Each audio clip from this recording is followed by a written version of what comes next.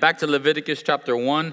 And Leviticus, it's a book that kind of gets a bad rep. I don't know how many people, when you poll Christians, I think last week on the social media, they asked, what's your favorite book of the Bible? I don't know if anybody wrote Leviticus in there, right? Anyone here, your favorite book of the Bible is Leviticus? Anyone, right? Not too many of us. I don't think anybody here polled, right, in our group. And Leviticus gets a bad rap. However, many theologians, even Dr. J. Vernon McGee, says that Leviticus is one of his favorite books of the Bible. He said that if believers and if people in this world would get a good grip of Leviticus, it would get rid of every other ism, every other false religion, every other false doctrine would be blown away if we as believers would really get a hold of Leviticus and allow Leviticus to get a hold of us. The word Leviticus in the Hebrew, what it means is he called. And if you remember, as we were going through Exodus on Sundays, and now we switch Old Testament and New Testament, as we were going through Exodus, we saw that God, the last time he was speaking to the nation of Israel, he was speaking from the top of the mountain. He was speaking from the top of Mount Sinai in an audible voice. The people, they were down in the valley. They were freaking out. They were scared. God warned them, don't come near the mountain. Don't let your animals come near the mountain. Anything touches the mountain, it's going to die. And God was speaking to them from up in the mountain. But they built the tabernacle. We finished Exodus and God's presence coming upon the tabernacle, coming upon that mercy seat. And now God, instead of speaking to the nation of Israel from the top of the mountain, he's speaking to them from the midst of the tabernacle. And that's what the Lord wants to do with us tonight, right here and right now. He doesn't want to talk to you super far away, but he wants to call out to you in that place of intimacy, in that still small voice. He calls the people to him and he tells them how they are to come to him. And this is the exact meaning of that word church in the New Testament, in the Greek, ekklesia. It's the called out ones. And if you hear you're saying you're a part of the church, you are part of those who are called out. We're not supposed to look like the world. Church is not supposed to imitate the world. We are supposed to be called out. Just like you don't think you see anyone walking around every day looking like an astronaut, right? Anybody walk around in their full astronaut suit and oxygen and everything? No, that's when they're called out of the planet. And now we as believers, we should be living in a way that we are called out. We're not looking like this world. We look nothing like it. Leviticus, simply put, is just the handbook manual for the Levites. This is exactly what it is. If some of you here are, doctors, I don't think have manuals. That's the 8 years of school they go through, right? But if your job gave you a manual on what to do and how to do it, this is exactly what Leviticus is. You could think of it as the manual for the Levites. Leviticus, it's quoted about 40 times throughout the New Testament. And Leviticus is all about God's holiness. If you could sum up the book of Leviticus in one word, it would be holiness. That's what it's all about. And it's broken up really into two parts. The first part is worship, right? Holiness worship. How do we approach God and how do we worship God? That's the first part of Leviticus. The second part of Leviticus, it's walking. So how do we live for God? Again, both in holiness, worship part 1, and then walking for God in part 2. And that's what our lives need to be about, worshiping God and then walking for the Lord. And all of it needs to be done in holiness. We need to be set apart. We need to look different from this world. We need to act different from this world. And that's, again, just what Leviticus is about. Chapters 1 through 17, it'll be how to worship God in holiness. And then 18 through 27, it'll be about walking in God in holiness. J. Vernon McGee, he sums up these first 3 books of the Bible, Genesis, Exodus, and Leviticus. It's a part of the Pentateuch, which is a fancy way just to say the first 5 books of the Bible. The word in the book of Genesis, we see man being ruined. In the book of Exodus, we see man being redeemed. And the book of Leviticus, we'll see man worshiping the Redeemer. Exodus offered pardon. Leviticus offers us purity. Exodus offered God's approach to man. And now Leviticus is going to reveal to us man's approach to God. In Exodus, Christ is Savior. In Leviticus, Christ is our sanctifier. In Exodus, we see man's guilt being prominent. Now in Leviticus, we'll see man's defilement is what's prominent. In Exodus, God speaks from the mountain, and here in Leviticus, God will speak out of the tabernacle. In Exodus, man is made near to God, and in Leviticus, man is kept near to God. Again, this is what it's all about. Is now, how do we get brought nearer and nearer to God? Have you heard his voice, and are you quick to obey it? Are you quick to follow him? Some very special, very important scriptures in Leviticus verses. You go to Leviticus chapter 11, verse 45. It says, "For I am the Lord your God. You shall therefore consecrate yourselves, and you shall be holy, for I am holy. Neither shall you defile yourselves with any creeping thing that creeps on the earth, for I am the Lord who brings you up out of the land of Egypt to be your God. You shall therefore be holy, for I am holy." Another key scripture in Leviticus is in chapter 17, verse 11. So the theme, again, holiness. God is holy, so he's going to call his people to now be holy. We can only be holy through the power of Jesus Christ. But here in this time, what they needed was something to cover their sins. And we're going to look at this word later on, but there's the word atonement. And it's all over the book of Leviticus. But in Leviticus chapter 17, verse 11, it says, "For the life of the flesh is in the blood, and I have given it to you upon the altar to make atonement for your souls. For it is the blood that makes atonement for the soul." The only way that our souls can have atonement, or the only way that our souls can be covered by their sins, is by the shedding of blood. One final scripture before we dive in here. It's in 1 Peter chapter 1. And here Peter, he's going to quote from Leviticus, right? This fisherman in 1 Peter chapter 1, verse 13 through 16. Again, famous scripture to us. It tells us, "Therefore gird up the loins of your mind.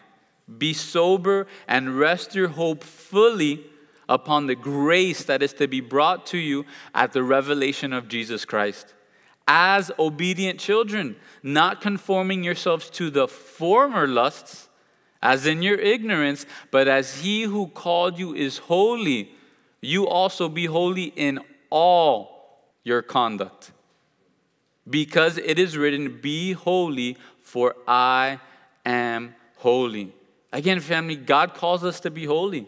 If nothing has changed in your life since the day you were saved, you look exactly the same before Christ and after Christ, something's wrong. You're not being obedient to the Lord, or you're not saved. That's just what it comes down to. If you're acting more worldly after coming to Christ, again, something is wrong. Right? Simply put, imagine you're some of us here, right? We struggle, we're a little bit overweight, right? And you start a diet and you're spending money, right? $100 a month, $100 a month, $100 a month, $100 a month. And you wait 6 months and you look in the mirror and you go, "Wow, I look exactly the same," right?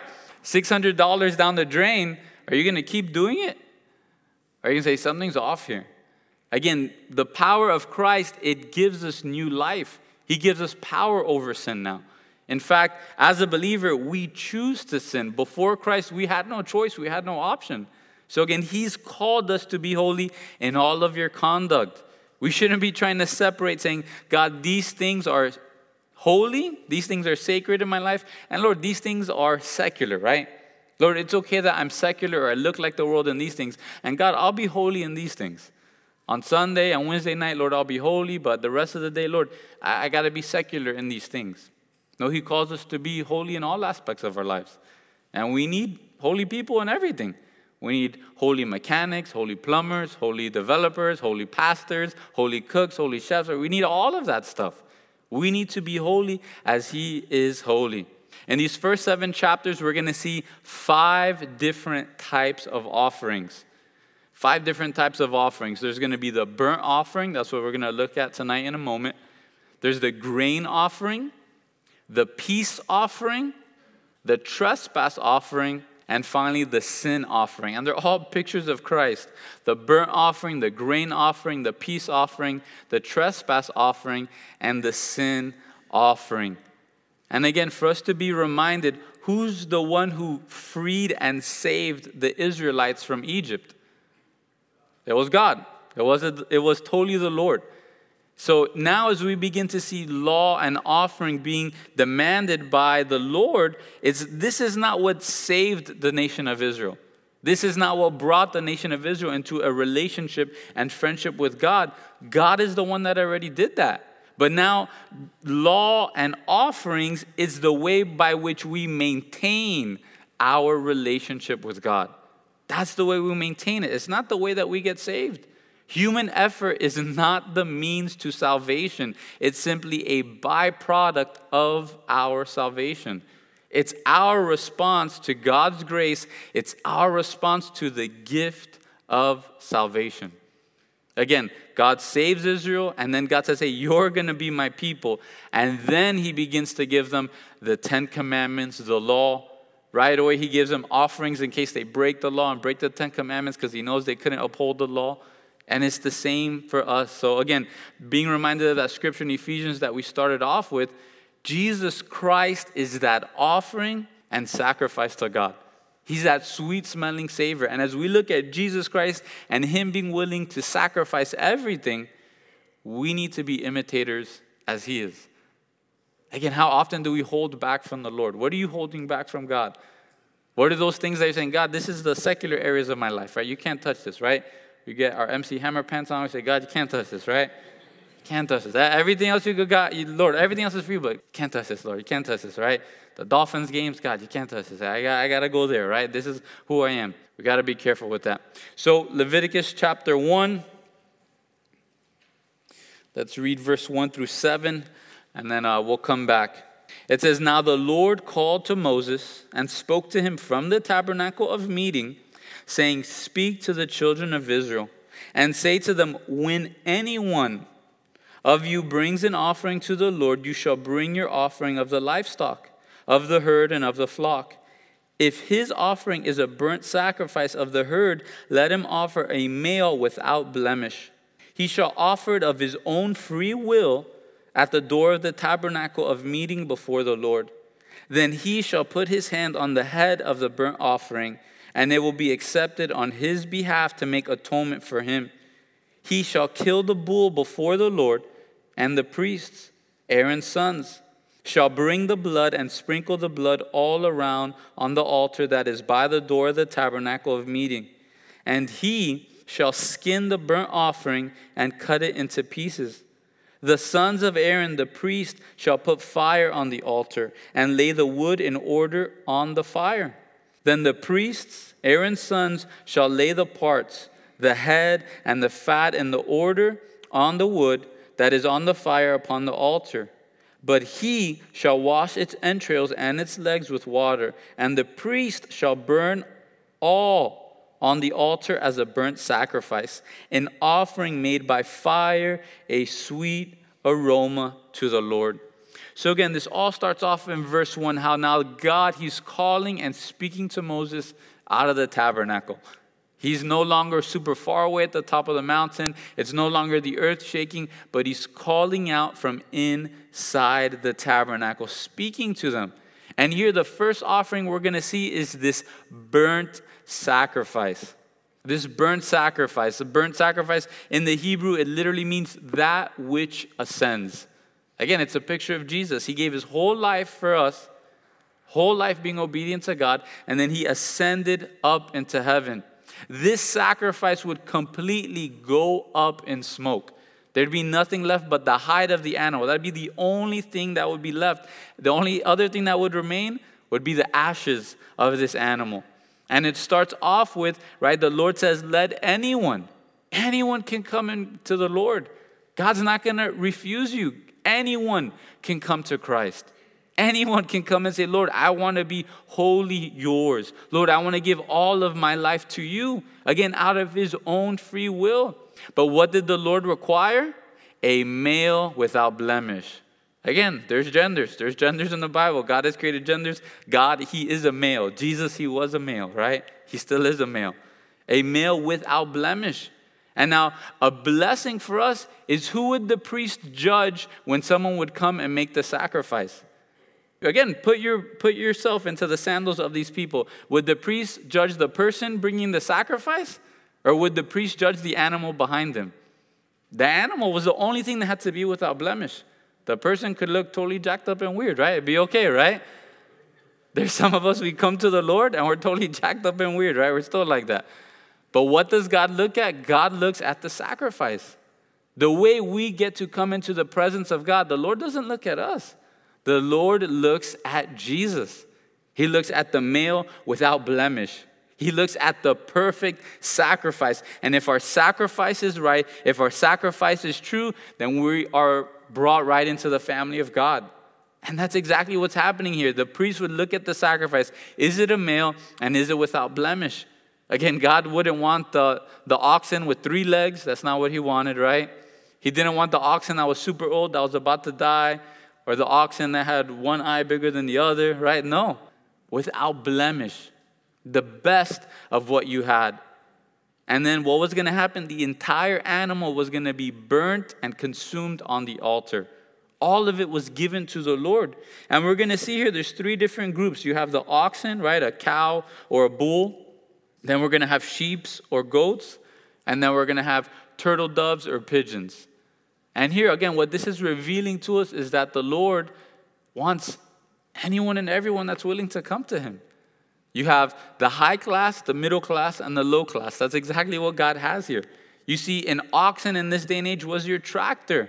And the tractor was super expensive in this day and age, still super expensive today. But to have enough money, to have enough wealth to say, you know what, I'm going to buy a brand new tractor and donate it to Calvary Chapel, Miami. Not all of us have that type of money. So here what the Lord is going to do, he's going to make a way for those who are high class, those who are middle class, and the lower class to be willing to say, Lord, I want to give you my all. Lord, I want to give you my best. He doesn't care about how much money you have or how little you have. He cares about your heart. That's what this burnt sacrifice represented. Someone who wanted to say, Lord, my life is dedicated to you. Lord, my whole life is yours. Lord, do whatever you want to do with my life. And I think we need more of that within our church. We need more of that within America. So much of Christianity, so much of church is, Lord, I want you to do what I want you to do, right? We don't pray, Lord, not my will be done, yours be done. We say, no, Lord, my will be done and my will be done. And Lord, this is my will. Why aren't you doing this, God? God, I'm starting to get mad. This is what I wanted. You haven't answered my prayer yet. Lord, I said I wanted this at this time. You haven't done it yet. What's going on? That's where we're really at if we're honest in our relationship and walk with God. But how often are we saying, Lord, I am willing out of my own pockets, Lord, out of my own flock, out of my own animals, Lord, I'm willing to give you everything. It's the person that says, Lord, not only do I value my relationship with you, but Lord, I value the power that you have given me to live in holiness. Again, that power only comes from God. Do we thank God that he's given us that power? Or do we look down upon that? Again, when we come to Christ, he gives us the power to not sin. But how often are we trying to run to sin? We're making excuses for our sins. We're making reasons for our sins instead of saying, Lord, thank you that you've given me the power to not have to watch these things on Netflix, right? Lord, thank you that you've given me the power to not have to drink this or smoke this or do this to relax. Lord, thank you that you've given me the power that, Lord, when they start talking garbage and gossiping, I could just walk away smiling and be at peace. How often are we thanking God that he's given us the power and the ability to be holy as he is holy? Again, it had to be a cow, an ox, a sheep. It wasn't a wild animal. The Lord didn't want you to have to go out hunting for days at a time to go find an animal and then bring it to the altar. It's what you had within your own home. So we saw that, right? A male without blemish. It's a picture of Jesus. It's a picture that we should be bringing to the Lord our best. We shouldn't be saying, hey, here's a couple old Tupperwares. Hey, Calvary Miami, you got some Tupperwares that you guys need, right? We should be giving the Lord our absolute best. We should be looking to say, Lord, how can I give you my best? And then it was out of his own free will, out of his own desire. See, that's the truth of God here today. If you're not willing to give him your all, he's fine. It's out of your own free will. It's out of my own free will. He's not going to guilt you. I might guilt you, but he's not going to guilt you, right? He's not going to guilt you into doing things for him. He's waiting on our free will. And again, it's a picture of Jesus Christ. We could turn real quick to John 10, and then I'll start going over some scriptures here. John chapter 10, verse 17 and 18. John 10, here we see Jesus, verse 17, he says, "Therefore my Father loves me, because I lay down my life that I may take it again." Verse 18, "No one takes it from me, but I lay it down of myself. I have the power to lay it down, and I have the power to take it again. This commandment I have received from my Father." Again, no one forced Jesus to die on the cross for our sins. It was his own decision out of his own free will. Titus chapter 2, verse 14, it reads, "He who gave himself for us, that he might redeem us from every lawless deed and purify for himself his own special people, zealous for good works." Again, he did it. He chose to do it. That was Titus 2, verse 14. John chapter 6, verse 38. It says, "For I have come down from heaven not to do my own will, but the will of him who sent me." Again, as we go about every day, are we asking, "Lord, what is your will for my life today? Lord, what do you want me to do today? Lord, what's well-pleasing in your sight? Lord, what can I do to bless you today?" That's what Jesus' whole life was about. Every morning, every night, every day, "Lord, what do you want me to do today?" It didn't have to do anything when he was tired, when he was weary, when he was hungry. "Lord, what do you have for me to do today?" Psalm 40, verse 6 through 8, it says, "Sacrifice and offering you did not desire. My ears you have opened, burnt offering and sin offering you did not require. Then I said, behold, I come, in the scroll of the book, it is written of me. I delight to do your will, oh my God, and your law is within my heart." Again, family, here tonight, do you delight to do the will of God? Or is it just simply a chore to you?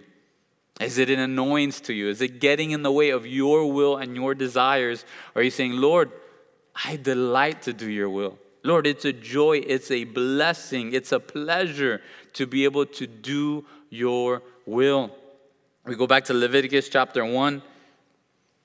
Right, we see it was a burnt sacrifice. It's a male without blemish. It's of his own free will. And then in verse 4, we begin to see this sacrifice take place.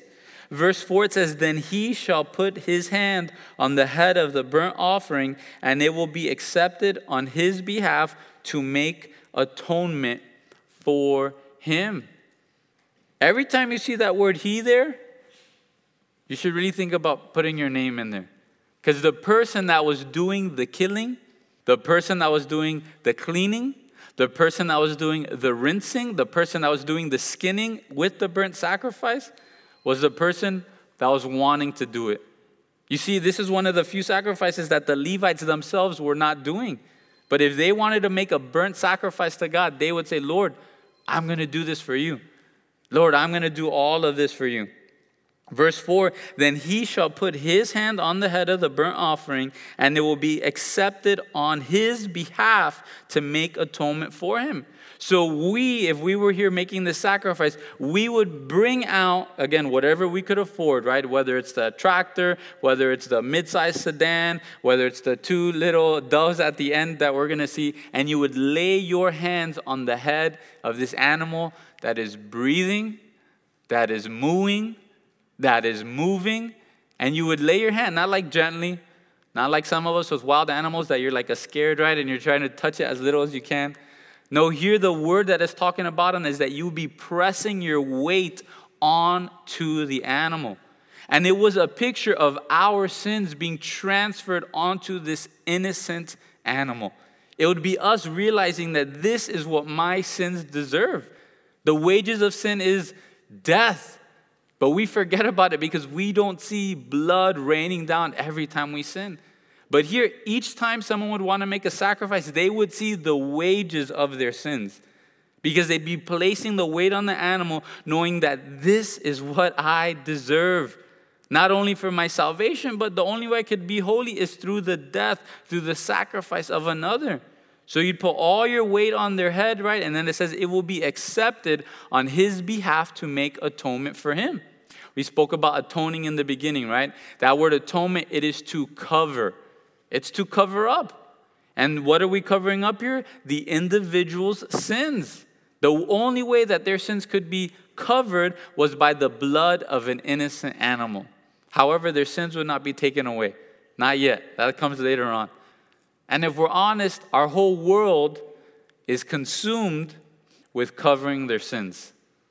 Covering it up. Making a reason for it. Making it out to be not that bad. Making it out to be my parents' fault. Making it out to be my spouse's fault. Making it out to be my president's fault, right? We look for anyone and everyone else to blame and cover our sins. You see, the thing, family, is that God has made a way to cover sins, but we don't like to go there. Old Testament, that was through the death of an animal. New Testament, it's the death of Jesus Christ. We go to Hebrews chapter 10, verses 1 through 4, and it tells us, for the law, having a shadow of the good things to come, and not the very image of the things, can never, with these same sacrifices, which they offer continually year by year, make those who approach perfect. For then would they not have ceased to be offered? For the worshippers, once purified, would have had no more consciousness of sins. But in those sacrifices, there is a reminder of sins every year. Verse 4, for it is not possible that the blood of bulls and goats should take away sins. Then it goes into verse 5, quoting from Psalm 40 that I read earlier. Therefore, when he came into the world, he said, sacrifice and offering you did not desire, but a body you have prepared for me. In burnt offerings and sacrifices for sins, you had no pleasure. Then I said, behold, I have come in the volume of the book. It is written of me to do your will, O God. You jump down to verse 9, second half, it says, he takes away the first that he may establish the second. By that will we have been sanctified through the offering of the body of Jesus Christ once and for all. Again, family, God, he's made a way to cover our sins once and for all. But it's only through the work of Jesus Christ. It's only through the death and sacrifice of that male without blemish and his resurrection. That's the only way our sins can be covered. And the only way into heaven, it's if our sins are truly covered. It's as if God can look at the death and sacrifice of Jesus, looking at the animal, looking at the sacrifice and saying, this is a sacrifice that is worthy and allowable for you to come into heaven. That's what we need to know. That's what we need to believe. That's what we need to look at God and say, Lord, you are right. The only way I can get into heaven is not by my righteousness. It's not by my self-righteousness. That's dead. That's putrid. Lord, it's only through your sacrifice. That's why in Isaiah chapter 53, verse 10, it tells us that it pleased the Lord to bruise him. He has put him to grief. When you make his soul an offering for sin, shall he see his seed. Again, the Lord, it pleased God to bruise his own son because he knew that was the only way for all of us to be able to make it into heaven. It pleased God to bruise his own son. We looked at that 2 weeks ago in 1 John. What kind of a love do you have to see your child be being beaten up and bruised and bloodied? What kind of love do you have to see that happening and restrain yourself from doing something because you know someone else is going to be saved by their sacrifice? What kind of a love is that? We would look at that today and we say there's something wrong there, but that is the love that God has for each and every one of us. The Lord was fine. It pleased him to see his son being bruised because that was the only way by which man can be saved. It was the only way. Back to Leviticus chapter 1, verse 4, right? Then Zach would put his hand on the head of the burnt offering, and it will be accepted on his behalf to make atonement for him. He, once again, that's the person offering the sacrifice, would kill the bull before the Lord. And the priests, Aaron's sons, shall bring the blood and sprinkle the blood all around on the altar that is by the door of the tabernacle of meeting. Again, you'd put your weight, you'd put your hand and your weight on the head of this animal, And then I guess if it's your first time, the priest would guide you where on the throat, and you would slit the throat of that animal. You'd feel the weight going. You'd feel and see the blood sprinkling everywhere, the blood spraying everywhere. You'd get it on yourself. You'd see it on the priest. And it was a reminder of what the wages of our sins, it's what they do. It's a reminder of what Christ was willing to do for us. Again, after Jesus bled, after he was beaten, right? He's carrying the cross and his knees, they buckled. He couldn't carry the cross anymore. They had to get Simon to carry the cross for him. It's a picture of Jesus taking our sins upon him. That animal, the person there making the sacrifice, they'd hear gurgling, mooing from the mouth, from the throat, and you'd feel the death creep into this animal and the life flow out of it. And if you've ever been there, if you've ever killed an animal and cleaned it, right, your first time, it's a little bit of a shock. For some of you guys, maybe your first time, second time, third time, fourth time, fifth time, it's still a shock, right? But that's what our sins have done. That is what Christ has done for us. Again, what type of obedience is this? What type of love is this that he'd be willing to do all of this for us? Verse 6, and he shall skin the burnt offering and cut it into pieces. Again, it wasn't the priests. It was the person making the sacrifice. Make it a little lighter, right? There's a friend of mine, right, Jose, he has a ranch and everybody wants to go to shoot animals. But very few people say, hey, I want to go and clean the animals, right? There should be a rule. If you want to shoot something, you got to clean it. And that's the hard work. Joe Foshi was saying it'd probably take what, an hour, 2 hours, 3 hours, 4 hours to kill a full-grown cow and then have to clean it, have to skin it, have to clean out the innards, have to separate it. And yet this was the person saying, Lord, I love you so much. I want to give you my all. I'm going to take my own money, the own tractor that I bought. I'm going to bring it here, sacrifice it, and I'm going to spend hours here going through this ceremony to say, Lord, I love you and I'm willing to give you my absolute all. When was the last time we took 2 hours to just be in our Bible alone with the Lord? When was the last time I said, Lord, I want to show you that I'm willing to be a burnt sacrifice for you, Lord. I'm going to take 3 hours and just spend it with you alone. To be reminded of the cross. That's what we're going to do in communion in a little bit. But to be reminded of his sacrifice. To be reminded of what he gave for us. To be reminded of his humility, his life, his death, his resurrection. Again, now Christianity, it's almost too easy if we're honest. And it's made us lazier instead of more holy or more pure or more like the Lord. Back to verse 7. It says, then the sons of Aaron, the priest, shall put fire on the altar and lay the wood in order on the sacrifice. Then the priest Aaron's sons shall lay the parts, the head and the fat in order on the wood that is on the fire upon the altar. But he shall wash its entrails and its legs with water. And the priest shall burn all on the altar as a burnt sacrifice, an offering made by fire, a sweet aroma to the Lord. Again, this was someone that said, Lord, I want to give you my all. And it's a sweet-smelling aroma to the Lord. And again, if you're here and you're walking at home and you smell someone else grilling around your neighborhood, right? It's a sweet-smelling aroma, right? You're being like God. You're being like the Lord, right? Every time you have that smell, you say, Lord, that's a sweet-smelling aroma. Right? I joke around with my kids. Anytime that I smell barbecue, I say, man, someone's having a barbecue. They didn't invite us over, right? Well, what's up with that? And again, it's a sweet-smelling sacrifice unto the Lord. Sweet-smelling sacrifice. Family, are we willing to give the Lord our all? The priests, they'd have that golden bowl. They'd collect all the blood. And you'd be seeing all this blood splattering. The priests with their holy garments. Pure white and yet blood all over it. All a reminder of Christ and what he's done for us. All a reminder of us as believers that we should be holy. We should be set apart. And we should have the marks of our Savior on us. Verse 10. If his offering is of the flocks. Now we go to the middle class, right? It says, of sheep or of goats as a burnt sacrifice, he shall bring a male without blemish. The Lord, he doesn't lower the bar in holiness or purity. He lowers the bar in price, right, of what they are to bring. Verse 11, he shall kill it on the north side of the altar before the Lord. Interesting, Jesus, he was sacrificed, right? He died. The cross was on the north side of the old city of where the temple was. And the priest Aaron's sons shall sprinkle its blood all around the altar And he, again, the person making the sacrifice, would cut this lamb into pieces with its head, its fat, and the priest shall lay them in order on the wood that is on the fire upon the altar. But he shall wash the entrails and the legs with water. Then the priest shall bring it all and burn it on the altar. It is a burnt sacrifice, an offering made by fire, a sweet-smelling aroma to the Lord.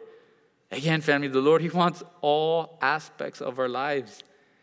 He doesn't just want bits and pieces of us. He wants all of us. Are we willing to give him our all? Right? It's been quoted, it's been said, unless Jesus is Lord of all, he is not Lord at all. Again, whatever areas you're trying to keep back from the Lord, there's no doubt in my mind that's exactly where sin and where Satan is going to creep in and slowly but surely leaven the whole lump, right?